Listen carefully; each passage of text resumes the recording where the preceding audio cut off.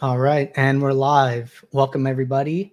I'm joined today with Max Steinberg. I'm Andrew Sanchez, newest coach over at SaberSim, and this is our slot for our DFS office hours. It's a show where we answer questions that come in via Discord and live YouTube chat about how to use the tool and the SaberSim process and anything you guys want to talk about DFS related. So, special show, Max reached out saying that he wanted to come on and talk a little bit about NFL this upcoming week. So, Max, I'll hand it over to you. How you doing?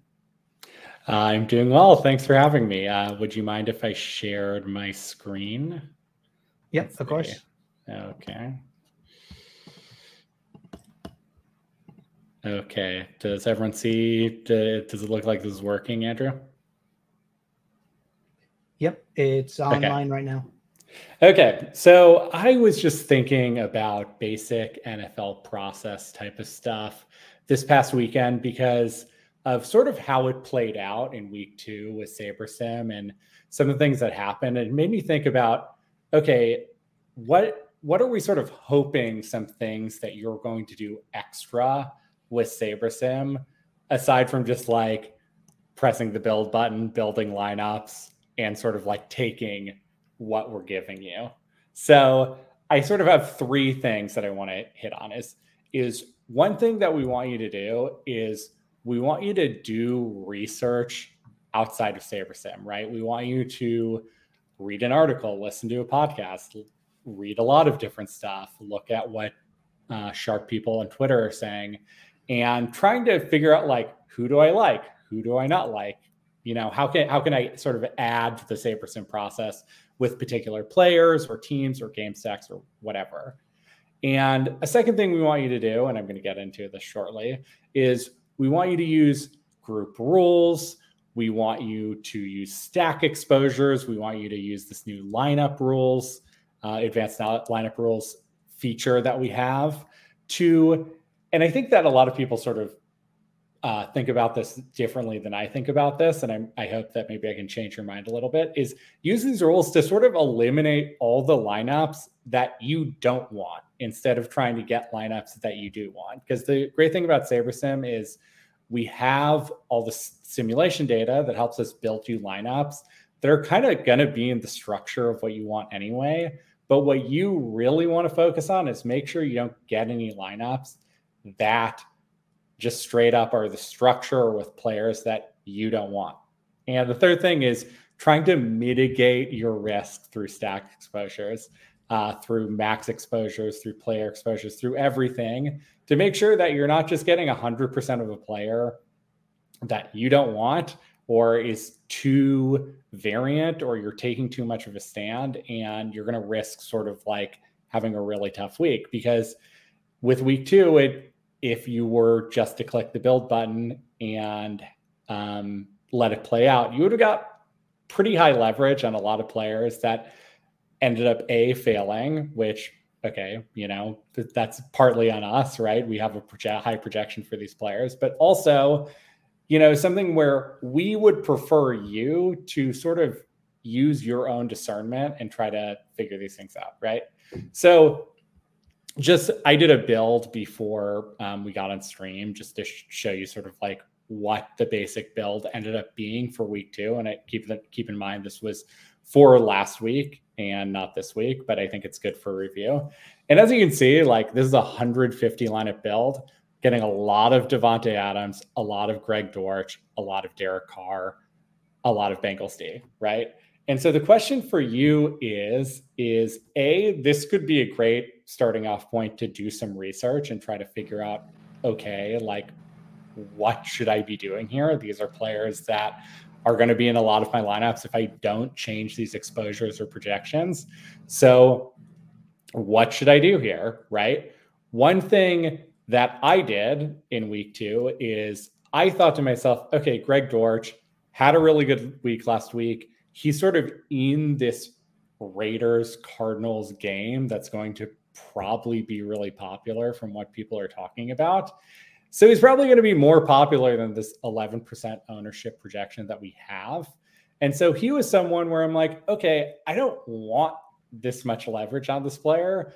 I'm going to actually lower his max exposure to like 25%, right? I think I maybe even did 20.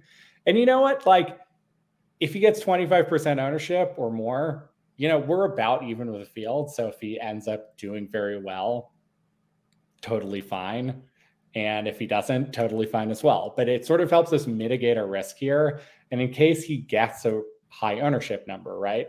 You can also just go back to the home screen and sort of be like, okay, let me raise his ownership projection and rebuild. And we can sort of start working this way, trying to figure out, okay, like, how do I deal with some of this stuff, right? And another thing is just like, I think in your process, doing some of these early builds, and not just as like a research build, but just looking at what kind of lineups you're getting and sort of thinking about like, all right, like, what is something I can be doing here in my process to sort of like do something differently with these lineups, right? You can look at our top lineup. We have Derek Carr, Josh Jacobs, and Devontae Adams. And I think what's sort of interesting here is, SaberSim, it's simulating all the games. We're building lineups based on those simulations. And sometimes that's not going to sort of take into account things that are called pivots or players that can be pivots. And this was a situation where I'm saying, okay, you know what I want to do is I like Josh Jacobs. I like the Raiders passing offense. But if Josh Jacobs has a really good game, the Raiders passing offense probably actually is not going to have its ceiling game. And so what I'm going to do here, and this is something that I actually did in week 2, is I'm going to set a lineup rule. And pardon me, because I'm sort of like new to using this like everyone else, but I'm going to set a group rule that if I'm using Derek Carr, or I'm sorry, I'm going to do this a different way. I'm going to say we have Derek Carr, we have Josh Jacobs, and I'm just going to use no more than one of these players and save that role. And so now when I build lineups, I'm only going to get one of Carr or Jacobs. And what that does is two things. One is it sort of lets me use Jacobs as that pivot. And it's also going to help me when I'm building lineups sort of mitigate my risk with some of these Raider stacks, right? Is I am getting a ton of Derek Carr. One of the best things you can do when you're building lineups to mitigate risk is mitigate risk through the quarterback, right? And so if I make it so Jacobs and Carr can't be in the same lineup, you're going to have a situation where you're going to get less Derek Carr, and you're going to like get less Derek Carr in the situations where you now have a pivot off of him in case they just have a really good game running the ball, get to an early lead, and just don't pass it as much as you think they're going to. And so this is going to help us mitigate a risk. It's going to help us take a stand in a different way. And it's going to be really helpful. So the things like this are just process things that we want you to do. And it's going to really help lower your risk, increase your profitability, and do better overall, right? I would say I had one more thought and it just slipped my mind. I'm sorry about that. But do you have any other go-to rules that you like to set that maybe are not so specific, but point you in the right direction of like the stack types you want to get or the player combinations that you want to avoid week to week?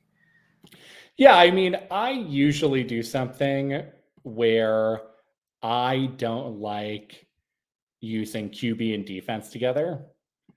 So usually I'm going to just sort of, and again, I'm sort of actually new to these rules as well. So I think to accomplish what you're talking about, you would probably group by team.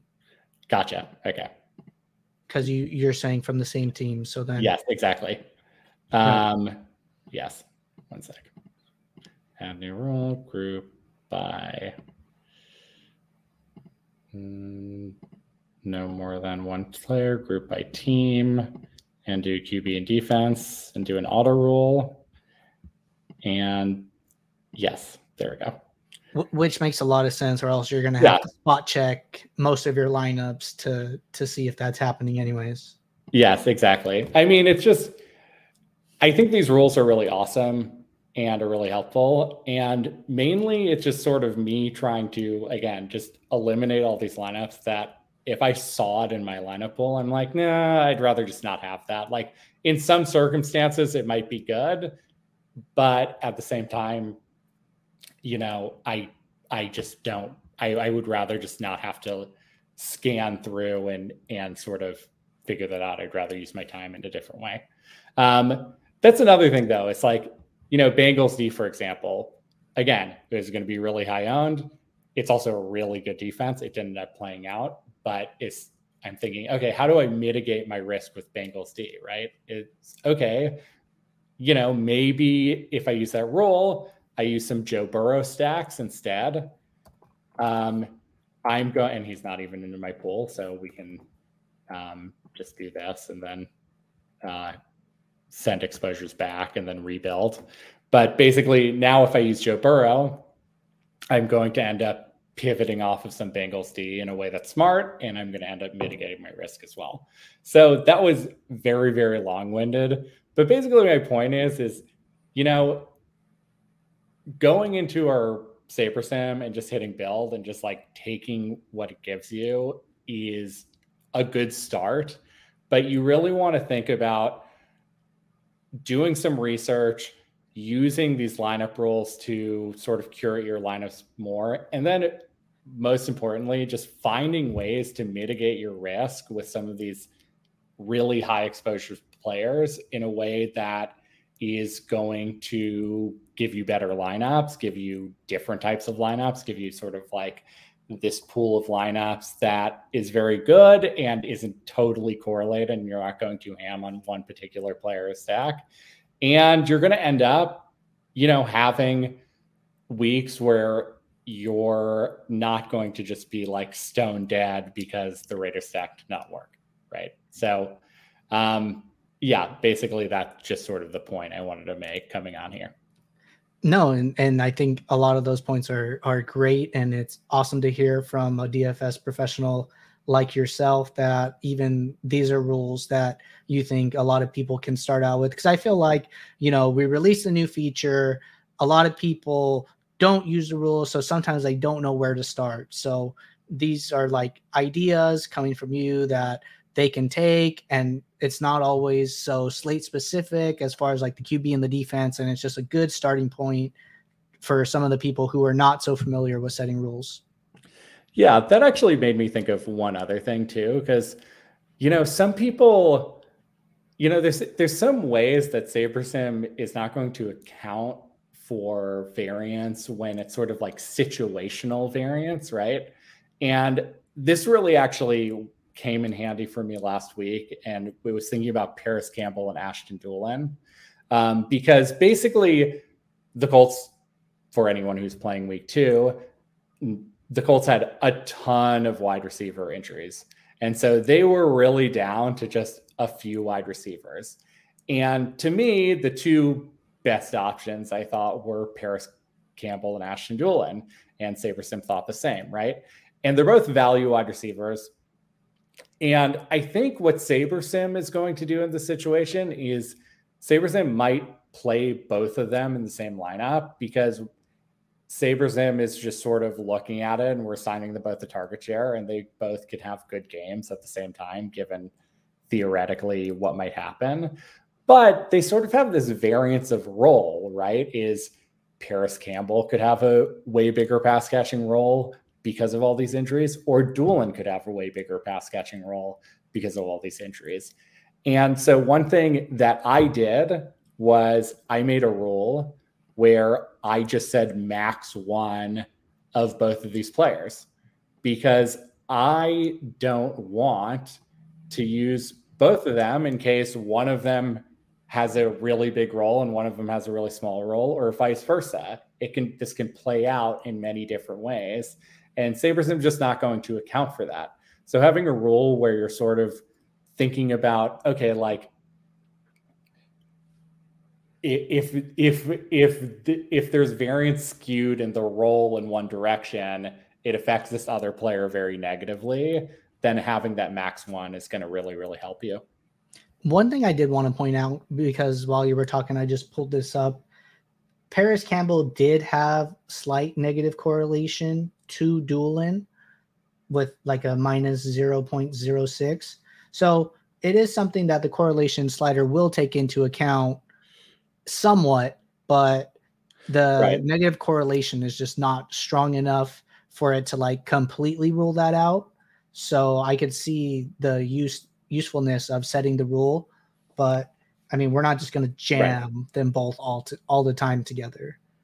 Right. Well, so here's the thing is I bet their correlation is actually more negative, because this is just a theoretical correlation given particular estimates for their target shares, right? But their target shares have a lot of variance when it actually plays out in real time, because we don't know what roles they're going to have. And for me, actually, you know, when I was going through my week 2 process, I actually was boosting them both. I think I had, if I remember correctly, I had Paris Campbell at like 10.5, which ended up being very wrong, and Doolin at around 9. And that also might sort of make the builder sort of land on both of them a little too much, even with that negative correlation, because they're just such good values with my projection adjustment. Then what this does is this makes this just all sort of like mitigates that a lot more, where I'm like, all right, I can sort of control how many lineups do I want with Doolin, how many lineups do I want with just Campbell, and how many lineups do I want with neither of them. And it makes it a lot easier to control. So that's just something to keep in mind as well. So I have a question for you, because I saw a lot of talk about this on like DFS Twitter and different shows. What are your thoughts on grouping out the quote unquote like cash players like Carr, Adams, Dortch, and some of those other like pivots, and just setting a rule like only max 2, max 3, max 4? What are your thoughts on something like that? Yeah, I think that's interesting. I mean, the thing is with specifically Dortch, Adams, Carr, etc., and maybe including Waller and that, is they're all from the same game, right? So they are actually pretty correlated. So, you know, I heard you talking on the stream a couple days ago when we were introducing these lineup rules, and you were saying how in baseball, you know, like grouping the weather team together, right? When there's like a dicey weather game, just grouping that team. I almost would maybe go the opposite and just say, if you're going to build a lineup with Adams and Carr, like it has to use Dortch. Don't have just like one-off Dortch lineups or one-off Adams lineups or whatever, and just sort of contain your lineups with them only to those type of game stacks, and just take advantage of the people who are just sort of one-offing these players where, you know, they might not end up having a good game on their own, right? But together, you know, if Adams and Carr have a really good game, it probably means that there's a lot of passing and Dortch is going to have a good game as well. So I think I'd actually do the opposite, where I'm not trying to just like limit to 2 or something like that. So trying to get that game stack, that run back, in especially when the players that are chalky are from the same game, you right. Like not pivoting too hard off of that angle. I mean, I would just say limit your exposure to that game stack, but sort of make sure you have the game stack instead of trying to just find, you know, like only use Devontae Adams or only use Dortch or something like that. Gotcha. Yeah. You're getting a little laggy. Oops. I'm sorry. I'm not sure what to do about that. Maybe I'll just stop sharing my screen. Better? Your voice is coming in just fine. I'm waiting for your picture to come back. Oh. Looks okay. I think you're good now. So I'll throw my screen up on the stream right now, but Max, there were just a couple questions that came in while you were talking that I wanted to go over with you. So Sure. one of them came in from Miranda Carson. Miranda said, are there certain podcasts you'd recommend for research? Is researching the night before what's best? I usually listen. I mean, there's a ton of podcasts. I listen to the Established to Run podcast. I listen to the PFF Fantasy podcast. I mean, there's so many. It's kind of crazy, but I think an underrated one is the PFF Fantasy one. Is they really know their stuff. These guys are obsessed with football, and there's a lot of good nuggets in there. So, Right on. Thank you for that. Let's see. One from DJ Sirius. Before running sims, how important is it to look at the Vegas point totals and model your lineups off higher point totals versus lower ones, or does the sim account for this? So really quickly, the sim does account for this. I would like to hear where you stand on our team totals versus Vegas and taking stands or trying to move closer to Vegas. What do you think, Max? You know what? I actually don't even think about it. I know that a lot of people do, but I feel like, I'm trying when I'm trying to do my research and trying to figure out who to play, I'm sort of just trying to leverage off of the players that I'm researching that I really like, right? So if I remember last week, one passing game I liked, and this did not work out, was Denver. Just because I thought they were just so going to be concentrated to Jerry Jeudy and Cortland Sutton. And I don't really, I'm just not thinking about the point total there. I'm just thinking, okay, like, who might do well if Denver's passing game does really well, thinking about Houston players I can run it back with, things like that, lineup constructions, thinking about defenses and running backs that are sneaky that I can pair, all of that stuff. But Vegas point totals, it's sort of like, okay, this team's supposed to score 24 points. So, okay, great. Now what? It's like some team's supposed to score 18 points, or this game's supposed to, has an over-under of 38. It's like, yeah, I mean, we're taking all of that into account. I don't think there's any extra signal in trying to avoid those low total games or trying to get more of those high total games. And in fact, usually if there's a really high total game, people are going to be on it anyway. So you're probably, if there's no signal in it at all, you're actually just making your lineups worse because you're going to just be more with the field. Good answer. One question I had personally is, when you see like a team getting talked up throughout the week and you look at our ownership totals, what is like a signal for you, or maybe like do you compare it by other projected players at like a similar point total and you look at their projected ownership, or what helps you determine like, oh yeah, I got to boost this person's ownership, and how much do you think is a good amount to boost by? Yeah, that's a great question. I think actually you can mess with our ownership projections a lot more safely, or what's the word for it? Like there's more utility. You can sort of go crazier adjusting your ownership projections because you can actually find pretty good signal, right? I mean, things I look for is it being talked about? Are this player being talked about on Twitter or on podcasts or whatever? I'll look at different websites and look for the cover photo for like a top plays article, right? Because whoever's on the cover photo is probably like the most talked about play, and without fail, they're usually going to have higher ownership. And thinking about as well, just like, people love doing quarterback +2 stacks with a bring back, right? People love game stacking that particular way. So if you think the Raider stack is going to be popular, which was like very clear last week, then it makes perfect sense that, okay, who are people going to bring back with this Raiders stack? They're going to bring back Greg Dortch. They're going to bring back Marquise Brown. We're not sort of taking that into consideration. We don't have a human being calculating these ownership projections. We're just looking at what our lineup builder is building with some of the projections that are out there, some of the information out there, and just seeing what people might build. But there's some nuance to that we might not be picking up on. And then there's also just like a youth, it's like, someone like AJ Brown is just going to be someone who people are going to gravitate towards a lot more than AJ Green. AJ Green, like, no matter what, he would need to do like a ton of games just killing it before people are like, oh yeah, I kind of want to use AJ Green. He might be 34 years old, but maybe he's back, right? But yeah, AJ Brown, one game where he killed it, everyone would be like, oh, this is the greatest wide receiver in the NFL because he's young, he's athletic, he's big.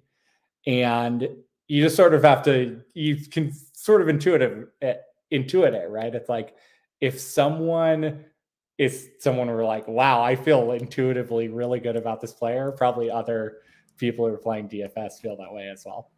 Yeah, I was very cautious with my Carr and Adams exposure last week because it just felt like everyone knew they were the play. And as soon as everyone starts to just feel like, oh, the Raider stack is just a lock, I get really nervous. So I tried to dial that back down a little bit. Yeah. No, I mean, and that's, I mean, I did a default build. There was a lot of Carr and there's a lot of Adams, right? And I actually don't know. I know they ended up being a very high owned combination. And the fact that a lot of times, if you try to sort of fade that situation, it might backfire really, really hard.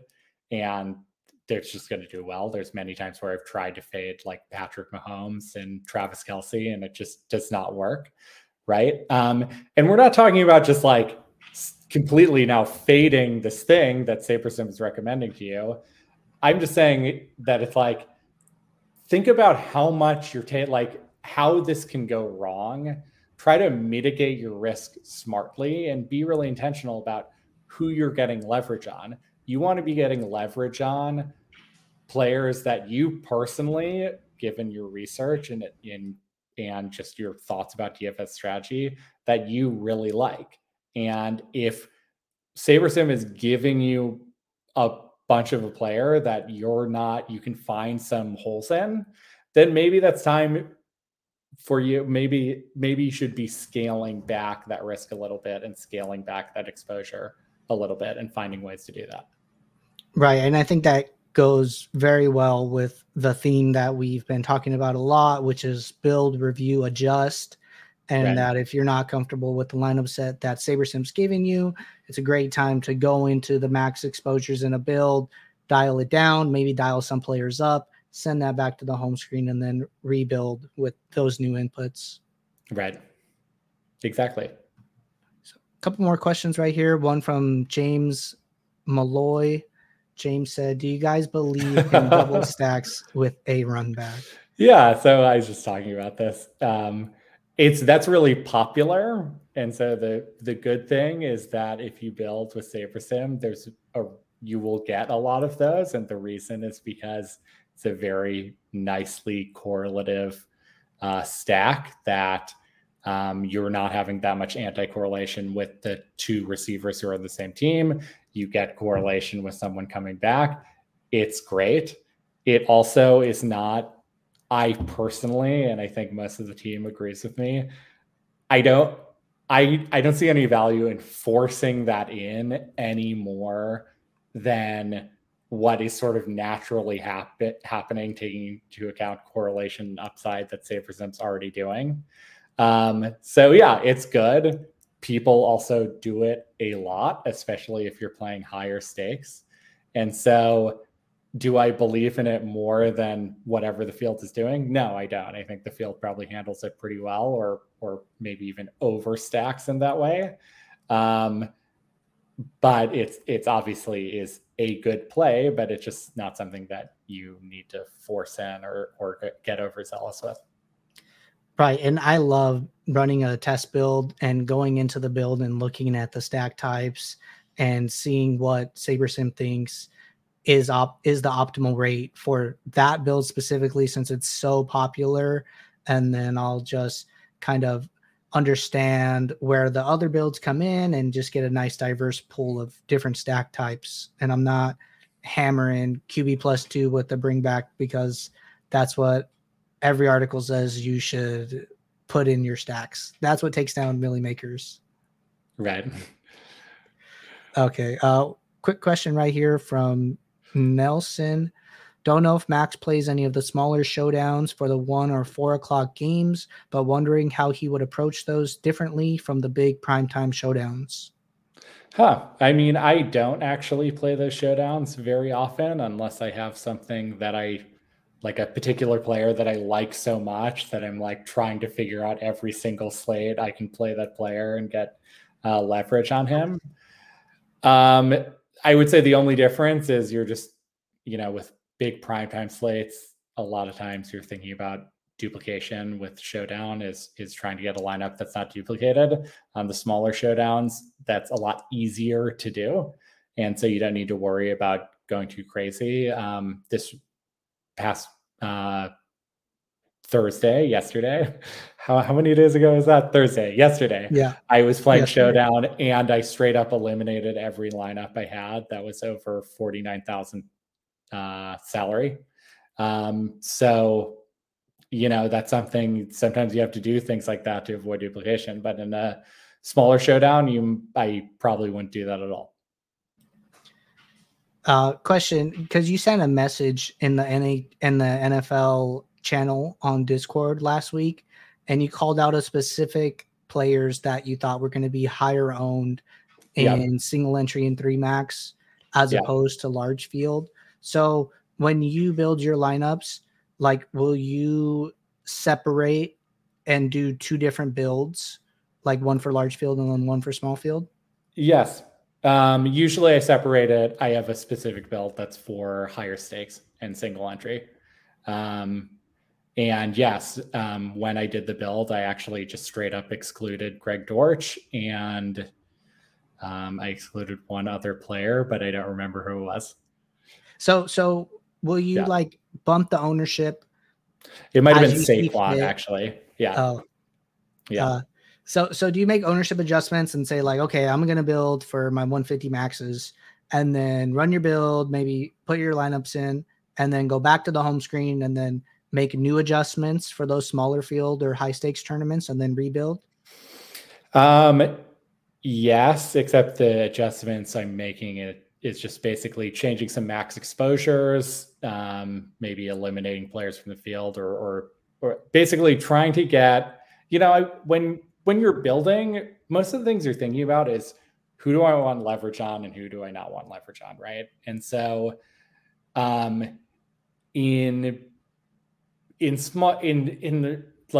the larger field tournaments that are smaller stakes, like I don't know that, the Raiders are going to be that popular. People like doing a very wide array of things. There's a lot of recreational players in that. So I don't know where people are going to land, right? The Bengals D was an example of this as well. I was thinking, okay, in large field, it makes sense that the Bengals team might get 40 or 50% ownership, but everyone knows that they're going to be really high owned. So maybe the field does something weird and people know that defense is pretty random. So maybe they get 30% ownership. So, I am more happy taking a stand there and not trying to get too cute with it and trying to like fade them entirely or avoid them or whatever. But in smaller fields, higher stakes, single entry, people are just going to be a little more happy being chalky, especially if they don't think they're going to be chalky, like Greg Dortch. I bet a lot of people did not think to themselves, oh, he's going to be really chalky. They thought maybe they're being clever, and they get really steamed in those fields. So I try to figure out what players might really just have high ownership. I thought Saquon Barkley was one that was just going to be really, really popular, and basically just try to avoid them.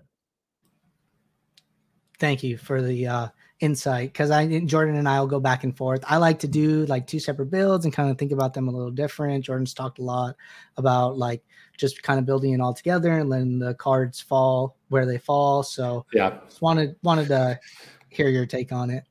Right. I mean, I think it's also really interesting with the low end plays, right? Because when you're playing in a higher stakes or smaller field or single entry, there's going to be players that you actually can get that are like 1% 1% owned. What a player I really liked last week was Pat Fryermuth.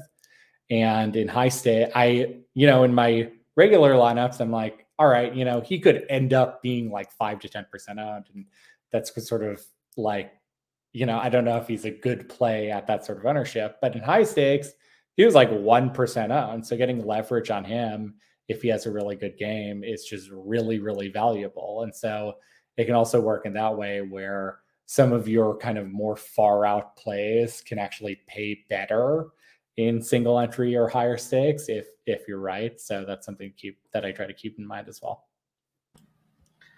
So it looks like we don't have any more questions. I did want to pick your brain on one other thing before you go. Gotcha. Let me just pull this up really quickly. I'm just hovering over to the slate coming up. Alrighty. You know what? I'm not able to find it right now. It's okay. Okay. Well, Max, thank you for coming on. You reached out. You wanted to give this demo and share your thoughts with all the SaberSim users. And I think it's awesome hearing from you and getting to ask questions from somebody playing those larger field tournaments who's been doing it for a long time. So thanks for coming on. Thanks for having me, Andrew. Have fun for the rest of the show. Will do. Good luck this weekend. All right. So awesome to hear from Max. Max is a DFS pro who's been in the game a long time. He really knows what he's doing. And that was actually my first time getting to talk some theory with him and see where he falls on a lot of the items that come up in the community a lot. So we're going to get back to our regularly scheduled DFS office hours. Any questions that were coming in Discord and YouTube chat, we're going to get to those now. So I'm going to hop over to Discord. Let me share my screen. Put this up here. All right. And the first question that came in this morning was from Coach B. This is a 3-part question. So let me just throw this up on the screen. And Coach B said, when do you use quick swap versus late swap? Is it just time dependent? If I have the time, is it always better to do a late swap? So Coach B, I'd say that the best time to do it is before, like if we're talking about football specifically, I would always do a quick swap before the afternoon games get started, just to make sure that in case any players got ruled out that was in your lineups, that they get removed and you get actual players who are playing in the game. There is an argument to be made that to run a late swap every time sims are run. So inactives will come out and we'll run new sims for the 4 afternoon games. I think it's perfectly fine to run a late swap if you're not super opinionated about if that ends up changing a lot of your lineups. I think it's a good opportunity to look at where your standings are. So if you're in 10 contests, see how you're doing and see if you're having a great day, then maybe you don't want to late swap with the same settings that you built with. Maybe you want to dial down the correlation, dial down the ownership, and play some of the better plays in the afternoon games to help you climb up the leaderboard. Because if you had some dart throw 1% guys or just low ownership guys in general that just already popped off, then you don't need to get too cute with the rest of your lineup and you could play some of those chalkier plays. I think that's where I would fall on the issue for sure. So then second part of the question is, then if you do quick swap, when do you use best available versus best from that team to keep your stacks? So I think this is a better use case for baseball specifically. We implemented this specifically for baseball, so you could keep your 5 stacks or 4 stacks or whatever stacks you were running. Because let's say that Josh Donaldson is not playing third base and Isaiah Kinner-Falefa is, and you want to swap out the Donaldson, but you don't want to reduce your stacks from 4 stacks with Donaldson to 3 stacks with a one-off third baseman. You want to maintain that correlation in your lineup. So I don't think that using the swap from best on the same team is that useful for football. I would mostly use that for baseball. And then last part of the question from Coach B.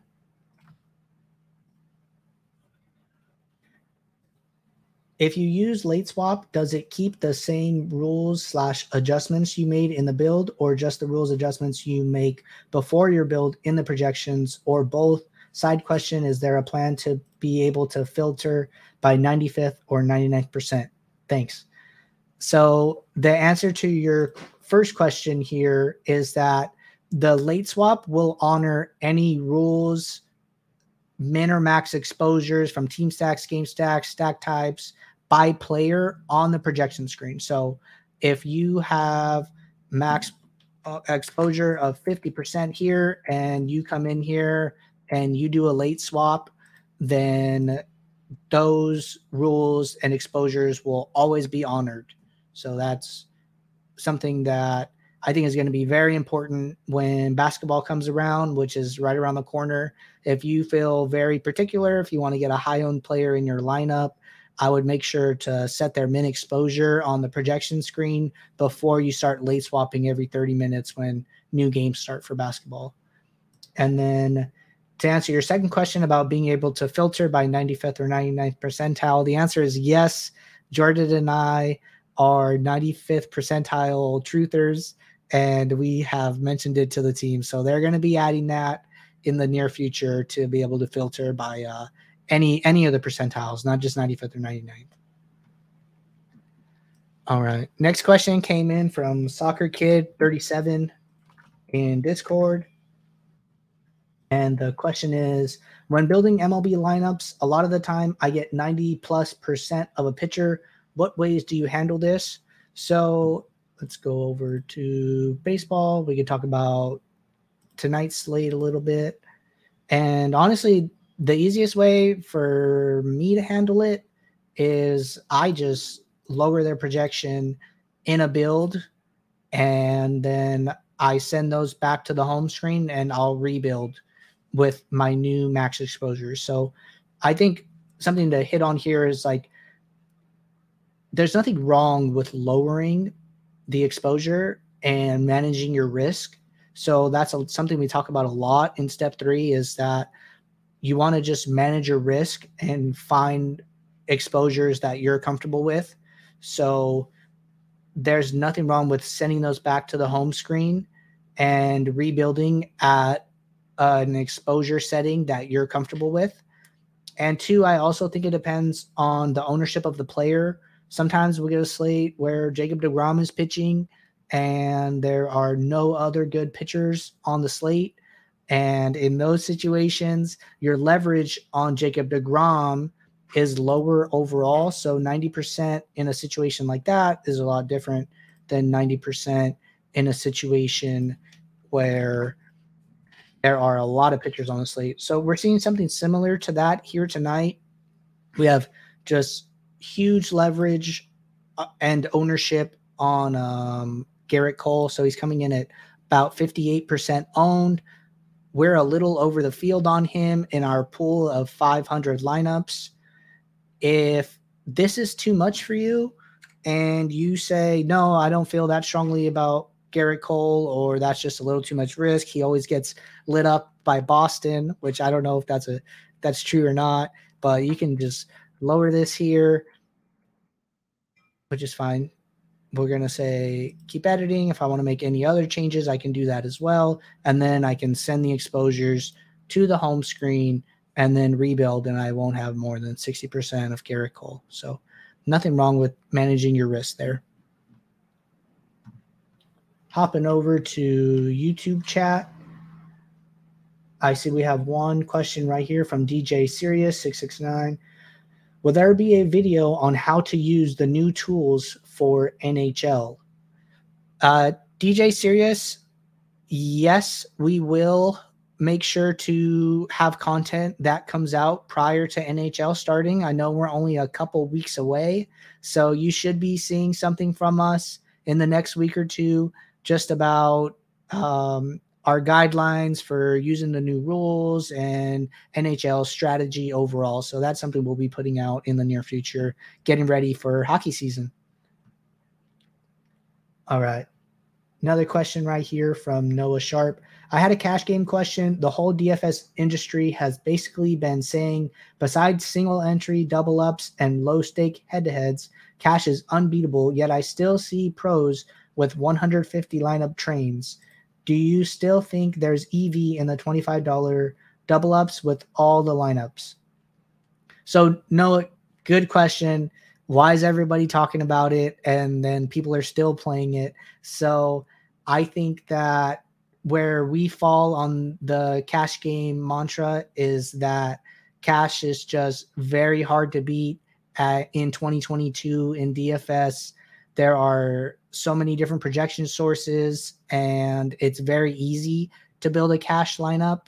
I would say the reason you're seeing 150 trains from pros is because they have a specific lineup that they just think is very EV, and they just want to grind out any edge that they can. I would say unless you're a top player, that you can get positive ROI in other places other than cash. I personally don't play cash. I know that most, if not all of the people on the team are mainly focused on GPPs. We just don't think it's a great use of your time and bankroll allocation. You can get a lot better bang for your buck playing GPPs and focusing on that side of the DFS landscape. I'm not seeing any other questions. I know that the office hours was titled NFL Process with Max Steinberg, and Max came on for 30 minutes, gave us a lot of insight into how he thinks about NFL DFS. But if you have any questions leading into the weekend, now's the time to ask them. I'm going to hover over to NFL.